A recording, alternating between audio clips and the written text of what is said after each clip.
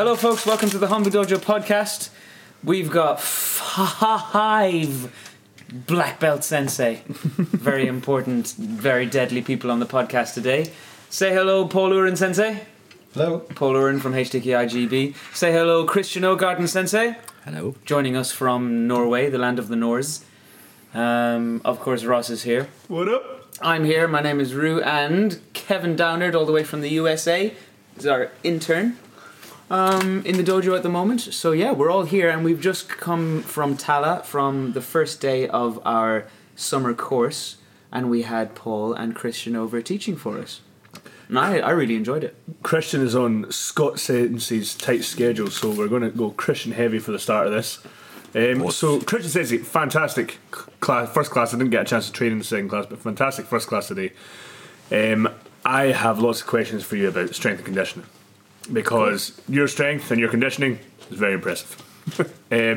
What the kind of drills that you were doing today, do you just pull them out the bag to be fancy for when you're teaching, or is that something you practice all the time in the dojo when you teach? No, I just pull them out to be fancy, in all honesty. Yeah. It looks really cool, and it does though. I like really tall, stretched out Yoko Garis. I mean, don't underestimate the importance of looking cool. It's as an instructor. I agree. People will look at you, and some will. Look at a young guy just showing off. But some of the young guys will look at that as a... Like me. Yeah. Be like, oh, damn. That's awesome. No, I think Simon Sensei once said to me, like, always be able to always have a party trick that no one else can do. And today you were full of party tricks that no one else could do. Because I think it's a nice contrast. Like, you do these very difficult kicking drills today, but you warmed up the class, and you done the same last time you were over. You warmed up with the very practical leg kick. Yep. Punch. Just to basically smash your partner for 5 minutes, just to get the body awake, sort of thing. And I think your application. I watched you teach the second and first cues, third, second, and first cues Basai Dai. I saw some of your applications for that. I heard you were showing some excellent applications for your Goshio show. Like, so you have a nice blend of fancy, very showy offy karate, but also some very nasty practical karate. Yep. And I just want to know what's your background in karate? Like, where do you get that lovely blend? Who have you trained with? Who have you stolen from? Obviously, we got to meet your sensei today.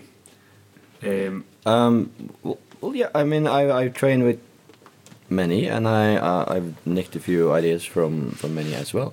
And I just said that it's important. It's important to look cool and be fancy. Of course, there's a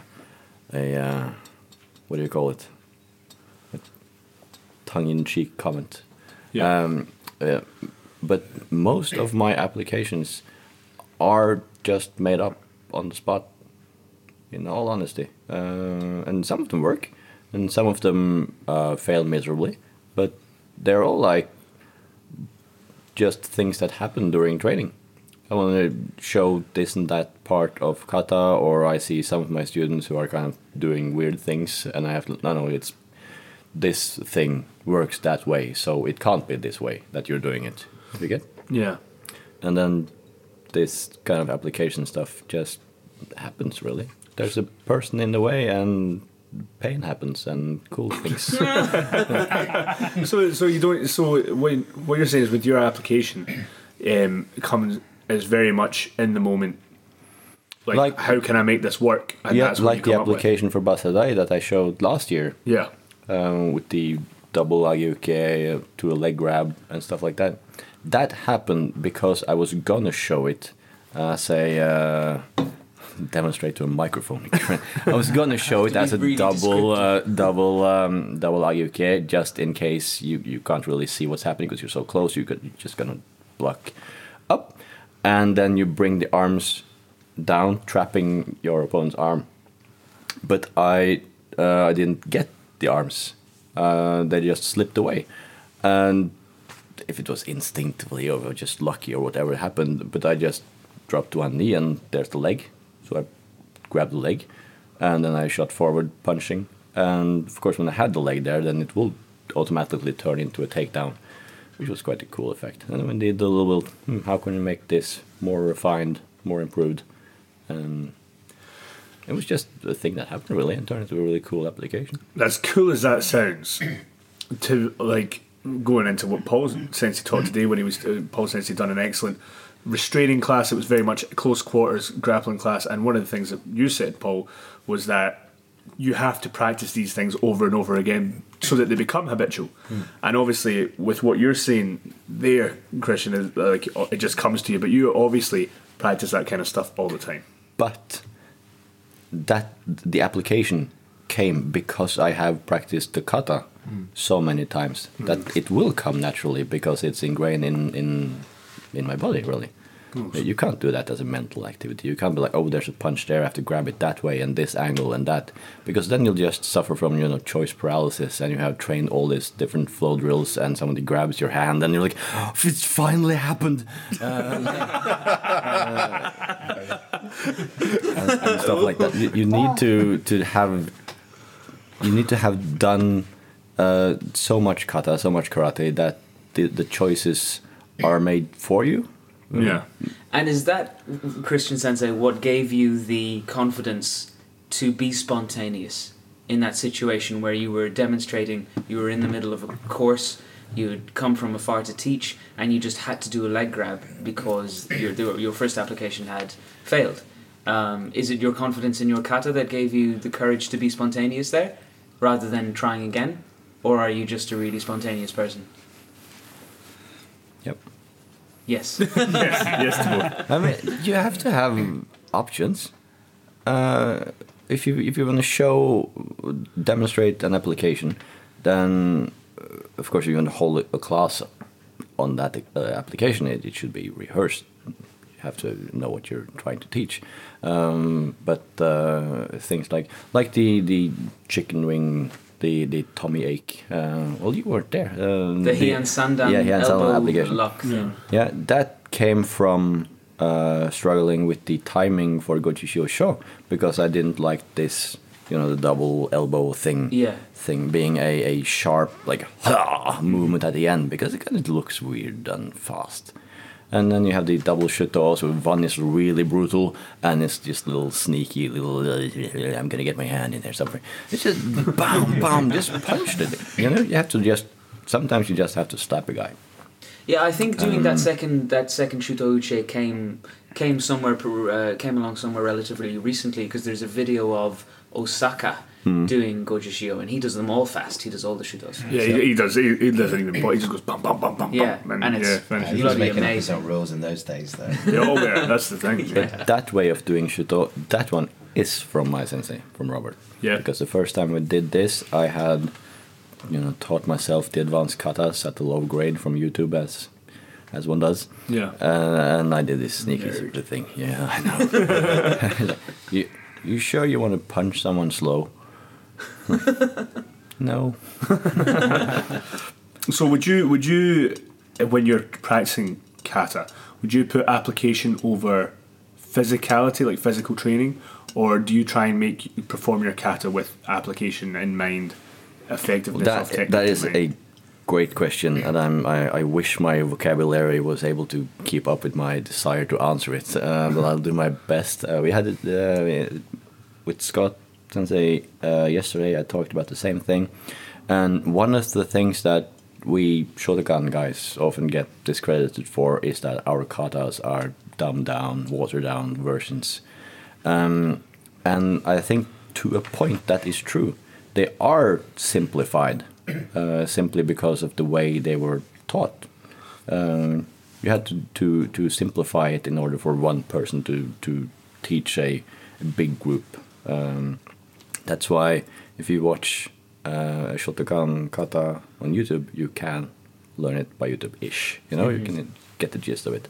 But like Supai Rinpei or any of the other Shiryu, Uechiryu katas are very difficult to just pick up visually, because there's so many intricate little things going on. So where does it go from there? So you're saying Shotokan kata, they're dumbed down because they were taught to huge groups. It was the first super popular style Did of not karate. say they were dumbed down. I said they were simplified. Okay, sorry. Yes. You There's said a something difference. about being dumbed down. Yeah, I said that's the critique flack we get, that we right? get from other groups, which is in a sense justified, but our katas being simplified or made more, or some of our katas are just physical exercises, which is also a good thing. But just because we don't have access to like the original meaning of the kata, that's not a bad thing. I mean, if you want to have a kata that you have the original meaning of, then just make a new kata. It's not that hard. It's just every guy who's at least every shodan has complete capability to create his own kata. Actually, Ross stole your exercise Yeah, I where did. 4 people attack one person in the middle and then you kihonize their movements and make a kata. That's right. We did that here in the dojo. Cool. I steal Forgot everything. all about it. Guys, I really enjoyed I it. have this as very angry because this is fantastic Yeah, stuff. but this was getting off to a good start. I have just been informed by Scott Sensei that you must now go outside to the taxi that will take you to. I will do so Scott Sensei, after finishing my 1 point. If I have 10 minutes to get to the shower, then I will do so. Otherwise, I'll show up sweaty and stinky at the restaurant. But it's not a bad thing that that we don't have access to the original ideas, whether they were lost due to simplification or because everyone who knew them died in the war, or something like that. It just gives us more freedom. I mean, we have the kata, and then we have the freedom to develop applications. We don't have one original idea. We have access to all the ones that our creativity will give us. I mean, this is where the art comes in. You have like big works of poetry, and then you have the ability for that single piece of poetry to make new ideas and stuff inside the eyes, inside the minds of all those who enjoy it. You've only drunk half a beer, man. I know, yeah. It's even Budweiser. So yeah, I mean, you can have a great piece of poetry and one original idea that you can build on, and you can make something better than the original of it. Maybe Edgar Allan Poe just really liked birds. You know? Yeah, that's so there. Excellent. Yeah. I'm very, We're gonna have very to get upset Christian that this Sensei is, on the phone to talk to I us think we're going to and, have to yeah. do this over Skype or something. That was excellent. Yeah. Thank you very much for giving us your brief time. Thanks for having me. And I look forward to talking more about this tomorrow. Yeah. Oh, Sensei. Os. Until next time. Go before Scott Sensei kills me. Yeah. Okay. Could see him just waiting. So, going off of what Christian Sensei just said, Paul Sensei, you were doing a lot of application-based movements today. You've done some lovely pieces of kata and made it work in a very realistic way. But Asmi, why are you so obsessed with grabbing the wrist? What's the story there? Well, I just think it's it was just irony for you, Ross. So back once upon a time, I confessed to Paul Sensei that I hate it when people do wrist grab applications because I'm thinking, who grabs the wrist these days? Like, when's the last time somebody ever went to attack you and grabbed your wrist? But It's to keep you from drawing your sword, man. yeah, well, obviously. Or your. But I keep my sword on my back, you know. So it's we go for the bear hug. No, but obviously, all joking aside, fantastic class today. What were the thoughts behind the class? What was the inspiration? The inspiration was reading some text, some karate text. I got the big red book from Massimo Braglia and looking into the history of some of the kata, and then started reading. I watch a lot of Ian Abernethy these days, and quite inspired by that guy. Have you heard Ian Abernethy? Go on, do it. Hello, Ian Abernathy here. Today we're looking at practical kata bunkai. Alright? So, is that okay? Yeah? First thing, you're going to punch him in the testicles. And after that, you gouge your eyeballs. Is that okay? Yeah? Alright, everybody give that a go. Excellent. This is brilliant. It's like he was here. We could do an interview with Ian Abernethy just as you. Yeah, go on then, ask I me a wish he question. was here. No, Get he would loads. probably turn me inside out if he Oh, was yeah, here. but that would be funny. Yeah, I haven't trained with the guy, but I've listened to a lot of his podcasts, and yeah, it's, What? There's another karate podcast.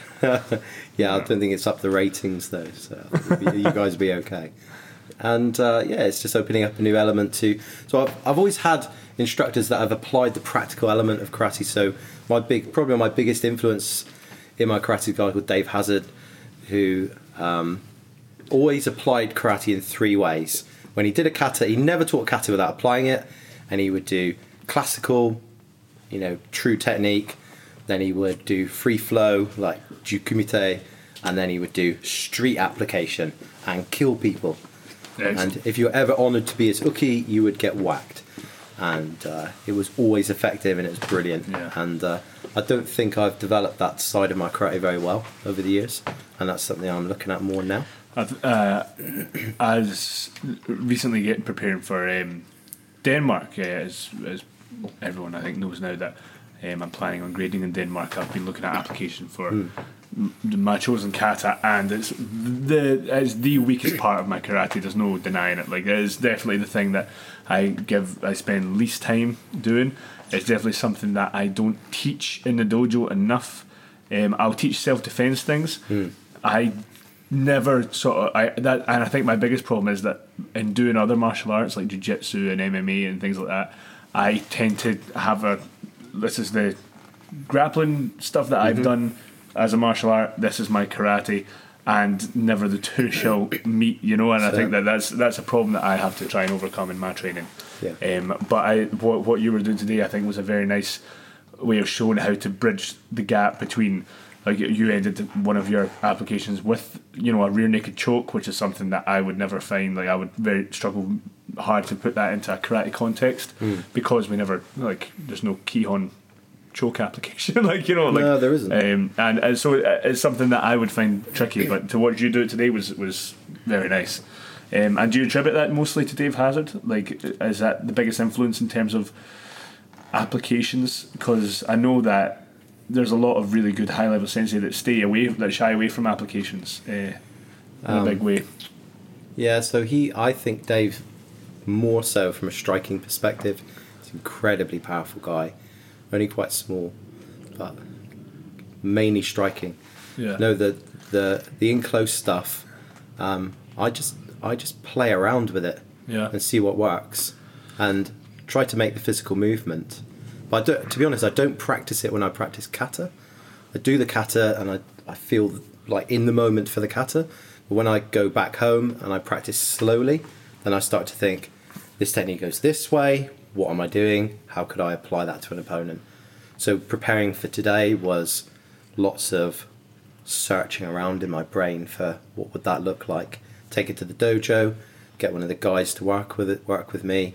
Does it work? Doesn't it work? Yes or no? Then just carry on. So I feel like I've become, I've moved to that type of training really recently, maybe in the last 2 years. Yeah. So only really recent. I trained for like years, and it's quite new for me, and I'm really interested in it.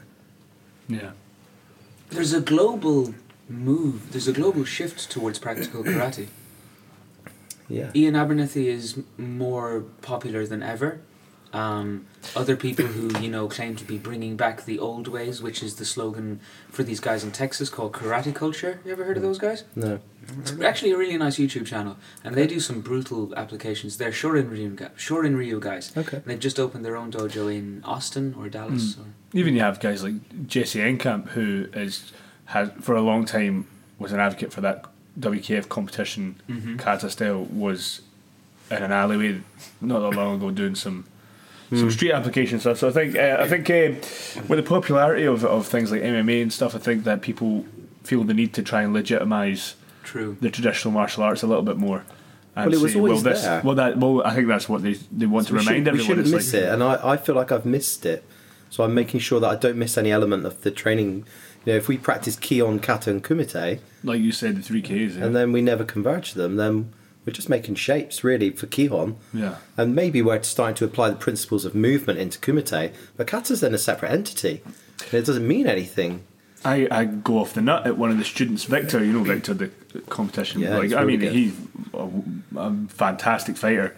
When we get him to do Kihon or Kata, I always scream at him, and I was like, "Can you just pretend like you're in a competition just Yeah. now and move the way you do there? Like at least a rocket up his ass to get in and done." He's like, he's starting to get the hang of it a bit now. Like he's starting to, you can see the shift happening.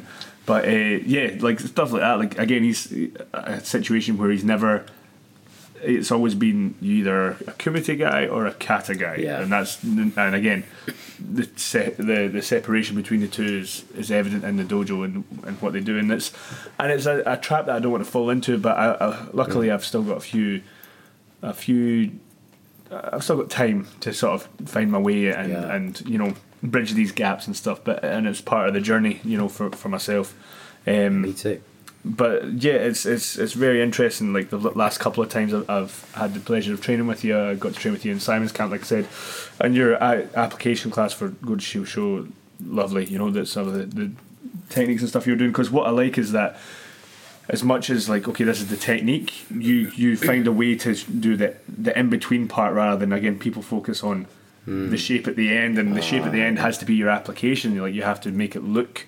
Yeah. Like what the technique is. What I love about when you do applications is that you have to look closely to try and find what technique you're doing. Yeah. It's that in between part, which I think is a very tricky thing to do. I think it's wasted movement and it's wasted arm movements. The first move of Goju Shiosho, how can that ever be just a block?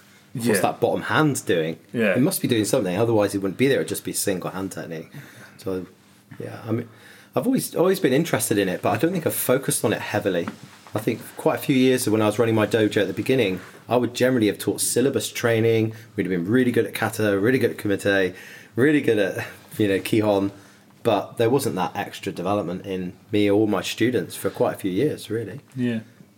And do you think like part of that, like I know you've been a squad coach for a very long time. You like when did you first become a competition squad coach? I think it was about 2004 with my old association. I've got problems with my eyes, so I had a torn retina when I was 17. But I've always had weak eyes. I was told by my optometrist when I was about 14 you shouldn't do karate. And I think every karate person be told they should by some medical professional, you shouldn't do this. It's terrible for your body. so I'll show you. So I clearly ignored that. Yeah. And when I was 17, I was fighting with my instructor one Sunday. We used to go squash courts and he used to beat me up, which was brilliant. And he just caught me with an innocuous technique. And I actually worked in the eye hospital. It was convenient. So the next day I was in work. Everyone was like, oh my god. You can't see it when the retina detaches or it tears. You can't see. Yeah. So they had to put a big lens on my eye, look behind it, and say, "Yeah, you've torn it. Get straight in for laser treatment." So I carried on competing in kumite till I was in my mid-20s. With one eye, basically, yeah. Well, no, I can see fine, but it's really susceptible for it to happen again. Oh yeah. Oh, So you don't want to and get hit, yeah? And if it detaches, so the last time I spoke to someone, he said if you did hit training, it could detach. Yikes. So I'd still do it. Yeah. But I don't get involved in heavy kumite. People who escalate, I keep away from them. Yeah. And I have to be careful, but I minimise the risk of the contact. Just which one is it? Well, they're both the same. They've both been lasered, Oh yeah. but it's this one. This one had the tear, The right one had the tear. They're right. but they're both the same. They repaired both at the same time, actually. There you go. But do you think that becoming a squad coach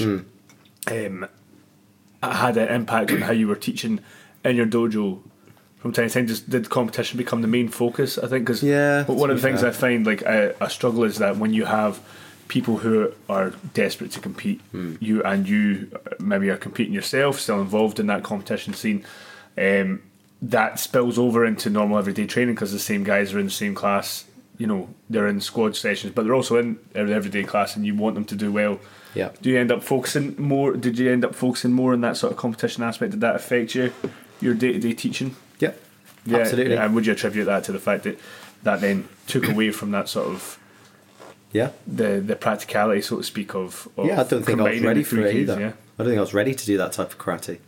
I think that was that point in time where I started coaching our national squad of our association, and to be honest, it was really easy because all the competitors were really top class.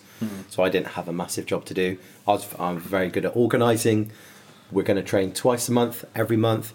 We're going to meet on these days. We're going to do 2 hours of kata, 2 hours of kumite, and we're going to smash it together. And the guys did all the work. I just set out lesson plans and gave them structure and videoed everything and did analysis and stuff. But going back to the dojo, I had quite a few of the guys in my club who were some of the good squad members. So we did focus heavily on competition for quite a few years. And when that died down, then, you know, because people leave and people move away and go off to uni and stuff, then we did change the way we started training. And to be honest, even the last, say, 3 or 4 years, since training with Scott Sensei, my karate changed a lot. I teach thematically the way I teach the kids now, coming up through the, you know, once they get a couple of grades in, I'll barely teach syllabus nowadays. Yeah. I will just teach principles, and they are just as good at gradings, and they understand what they're doing up with their body now. So my teaching has changed so much. I think when you have that themed base lesson plan, you can, like, what's great is that you can start off basic with something from the syllabus, and then it can progress to that sort of next level, sort of, again, combining the 3Ks, so you can apply it to each aspect of karate and then bring it all back together. And at the end of the class, you see what we're doing just now is the exact same as what we were doing as when we started off the class. And I think that is a big key that I think a lot of instructors miss out in karate. Like, theme-based teaching is the way to go, I think. Because you can teach a white belt and teach a sandan in the same class. That's what ends up happening here a lot in our adult classes. It's all, like, apart from the Monday nights, because we will on Mondays it tends to be a kata day, and Scott Sensei will teach that class, and we will go over much more advanced katas and stuff. So junior grades get a bit lost, and they wouldn't benefit from it that much. But on Thursday nights when Scott Sensei teaches, Tuesdays and Wednesdays when I'm teaching, it is, for example, we've got 3 new beginners that have just kicked off training in the last month or so, adults, and then you have, like, sometimes Tommy Sensei will walk down to one of my classes, and you've got a 5th dan, and then somebody who's been at karate for a month, and you're in the same class, and you have to be able to give them both something to say, well, it was worth coming down. You know, and I think if you try and do something, again, if you try and work on one of the 3Ks or the 3Ks, it's not going to work. You have to have that blend that can go from one to the other. Yeah, I taught that way for a long time, and you know, you can get an instructor come in to teach you Agyuki Yakusuki for 2 hours, and you just think, why did I bother? But Scott Sensei come to my dojo and teach Yakusuki for 5 hours, and it would be, like, absolutely, you know, captivating for the level of detail, the body, you know, the mechanics of the body movement. Just focusing on principles, on all the themes that he's trying to put across. You're not really doing Yakusuki, are you? Of course, but you know, that's just the end product of what he's basing it on.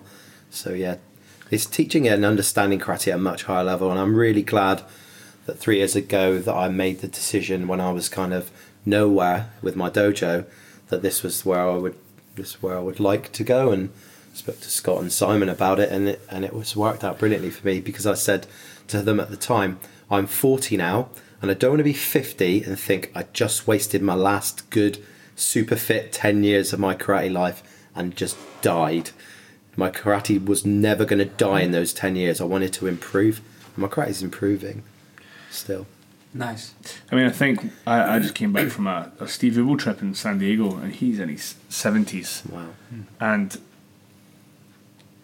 is better than any other. And I was thinking to myself, he has gotten even better since the last time I trained. It's funny, like, and that might sound silly, but I honestly thought, even the way whether it be maybe not necessarily his karate, but definitely the way he was teaching compared to years previous when I've been teaching, I've ever thought he understands how to get the message across better now than he did 4 years ago when maybe I first trained with him.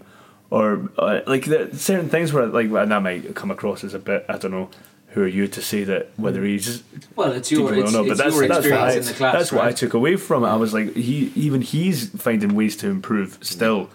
And Scott says, he said, I think he's even faster than when I was over last year. And you know, it was that it's that way when we were both saying like that he's still improving. And I think that if you train right with the correct body mechanics, there's no reason why you can't keep progressing. Yeah, and maybe not physically progress, but definitely in terms of efficiency. Like a lot of the fat of the technique gets taken away, a lot of the unnecessary effort that you're putting into techniques get taken away. So it's good. I mean, it's again great to hear that you've felt that you've not wasted those last years, you know.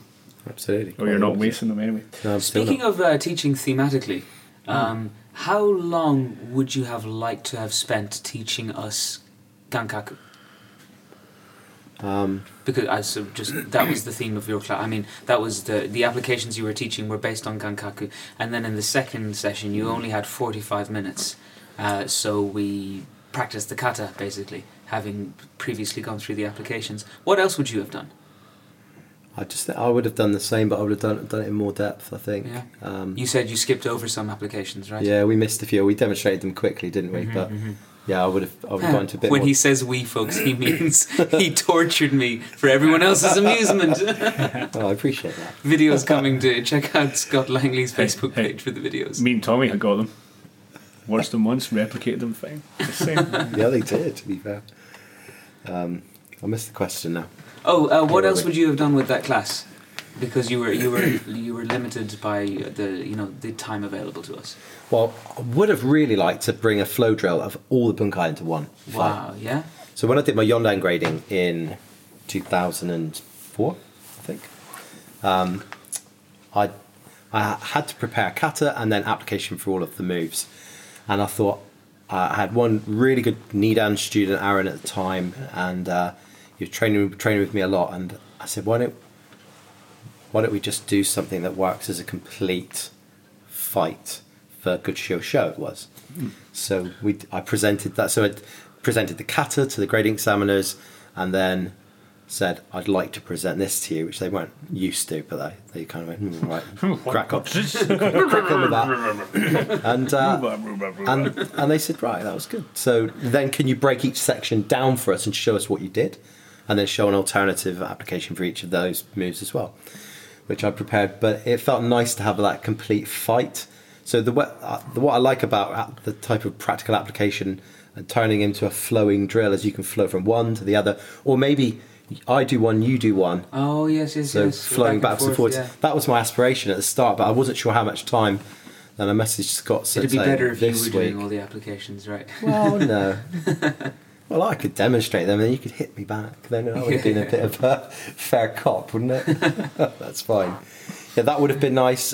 A lot more time on the principles of the kata, like technical principles, because we only did 2 or 3 drills, didn't we? Yeah. That summed up like the pivoting aspects, ball and heel pivot, and then some core strength and leg strength exercises that you need for the Gankaku Gankaku Kamae, and some of the techniques that you have to flow into nice and slowly. So It's definitely a favourite of mine. Yeah, me too. I love that kata. Excellent. such a brilliant. I really like it. I think it relates to everyone because I'm a stronger karateka, and then I was chatting to Simon about it. He's it's nice and light kata. Well, I think it's explosive. So I get what he's saying because he loved it because he was an MP guy and a Gankaku guy, and I'm a Sochin guy, but I really like Gankaku because I can do that in an explosive way. So I don't know fits if it's me. my level or what, but I don't understand when people put an adjective on a kata. Unless it's long kata or short kata. Otherwise I'm like, it's a light kata? What are you talking about? Or you think if you try and make... Hang on, and Sochin. I see how Sochin is a heavy kata because it's nearly all Fudodachi. Okay? Yeah, it's but really- besides Sochin, I don't get it. You don't think I don't know, for example, with MP, the changing in height all the time, the changing in direction rapidly, you think if you try and be heavy when you do that, it's going to be as good as someone who is a bit lighter on their feet? Well, first of all, I think people have gotten this idea in their head that it's called the flight of the swallow because you go up and down while you're doing it. But I've been told by Scott Sensei that you change height twice in that kata only. Everything else is supposed to be the same level. The first kiai, you're not supposed to change height there. You're supposed to say Well, the are you, or kibodashi or level. is that something that has been developed in order to train the body? Well, yeah. And then you see old school guys like really on the that. Yeah. What, There's a lot that of get on if you look at the after old school Kosudachi. versions, there's a lot of Lot of of changing leaning. heights, There's a yeah. lot of definitely your center drops. and Okay, comes but up I'm all not the time, practicing the kata that way. No, not at all. So how am I supposed to think of it as a light kata when I'm not going up and down, or a flight of some swallow? But are you heavy when you do it? Do you think? Ugh, I don't know. You jump I'm as not well. heavy and I'm Just not. Yeah, it's got a jump in it. Fairness. The techniques are short and sharp. Yeah. When I do MP, I think of hand sandan, I think of teki, because that has that light, sharp movements. You're not plonking yourself there and throwing these gidambarai agsuki. You're, firing them quick. Sure. And then there's that explosion, expansion, and drive. One of my favourite sections is that Gidambarai Agzuki Shuto switch Shuto Yeah. Yakuzuki Shuto. That's bum bum bum bum You've got to bum. be super sharp and light with that bit. Yeah. Yeah, I think it's light kata. Not for the flight of the swallow thing, just because of the techniques, the way Just the to go down timings to put opinion. together. Just to go down opinion. Yeah. go down Oh, that's opinion. fine. No, That's only my opinion, regardless of grade. no, I sometimes let the showdown opinions out just to. But that was Just- good. No, do that because you're right. I had a big argument. I had a discussion with Matt Payne Sensei, who will be coming to teach at Christmas, I believe. Good. But he is one of Rick Jackson's longtime students. He's trained with Steve Ubo Sensei for a very long time.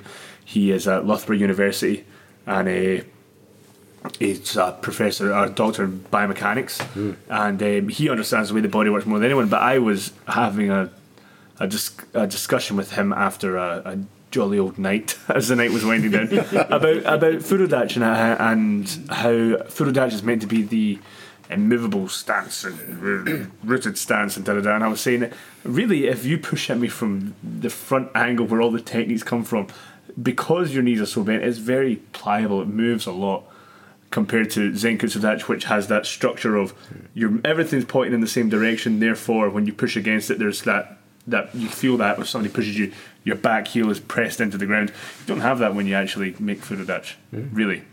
And I think if everyone go home and try it and get someone to push you, you'll feel like my knee sticking way out to the side. This Yeah. foot's way out to the side. That's not And it's structured probably position. probably got that idea from the name of the stance. It means rooted stance, right? Yeah. However, which we realised recently here at the well, we had Rick Jackson, and he was I can't remember exactly how he put it, but he's tried to tell us that your Renoji-dachi is your Fudo-dachi, your Shizentai is your Fudo-dachi, and then it turns out that in Kyokushin karate, They call it Furodachi. when they're standing the way we do in Shizentai, they call it Fudo-dachi.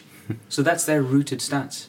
It's very interesting. And I think it's a mental, spiritual way of being rooted rather than physically. I couldn't agree more. Not that I can do it anyway. I mean, you could knock me over no matter what stance I'm standing in. You could pick her up and turn him upside down. He'd still be in his stance. Like. Try that. I'm going to bring Kevin Sensei into this conversation. The intern Kevin, because that was his first experience of a course in Dublin, or what we tend to do every grading seminar. You got to see the way the gradings work today. What did you think of the classes today? What did you take away from the classes as intern trying to soak up like a sponge as much information as possible? What was your opinion of the day? Very good training. A lot of information to absorb, and I really liked your class, how it started with application, and then the second part you came back and then you went to the kata instead of some may do kind of the kata and then go to the application onto it. So I mean, a very good spin on that, nice. And then of course with Christian, I've heard of him. I think I'm more familiar with Paul, even though we've never met, but we've kind of on Facebook, and I got a little bit of kind of understanding on what you do. But Christian is kind of like who's this guy on there? And I was like, oh, pretty good stuff. But He's impressive, huh? coming off like the first week of the instructor's training, when like my legs are screaming, and then he's as he like bending way down. I was like, it was a little tough with that, but still very good technique, very good class. I took a lot of good information. Question for Rue: how did you find the leg exercises that we did? Actually, How as did I someone find who's been here for what is it? 10 months now. Yeah. 10 months of. I had a difficulty with them from a mobility point, But not a strength point. not a strength point. That was the bit where I like. It's nice to know when your training works. Yeah. And that was the point where I was the uke for Christian Sensei's first class, and I had to stand there while he put himself in a very, very difficult contortionist almost like position, and then unravel into a fantastically flexible and beautiful and very still his kicks are very effective, even though he called it flashy earlier on. It's still very effective. Like I was feeling a thud every time he was hitting me. He definitely has the ability to make it work, undoubtedly. And going, oh my god, that is impressive. But then going and trying to do it and be like, oh my god, we can do it. It was very interesting. So even though your legs are screaming, Kevin, I think that's a sign that it's working. And I think that if you stick at the same sort of regime, you'll find a massive difference in your overall strength. Yeah. I mean, I just felt like there's no way I'm pulling this off, and then I look over at Scott and he's like, do it. Fuck you. Every time Christian demonstrated one of those contortionist moves where he like kicks, he like expands from this squatted position up into a beautiful kick, and then you're right, okay, go try. And then I'm paired up with Paul Sensei, and I look around, and there Scott is, arms crossed, looking at me like, go on then, show us how to do it. Oh, you're going to do it the easy way, are you?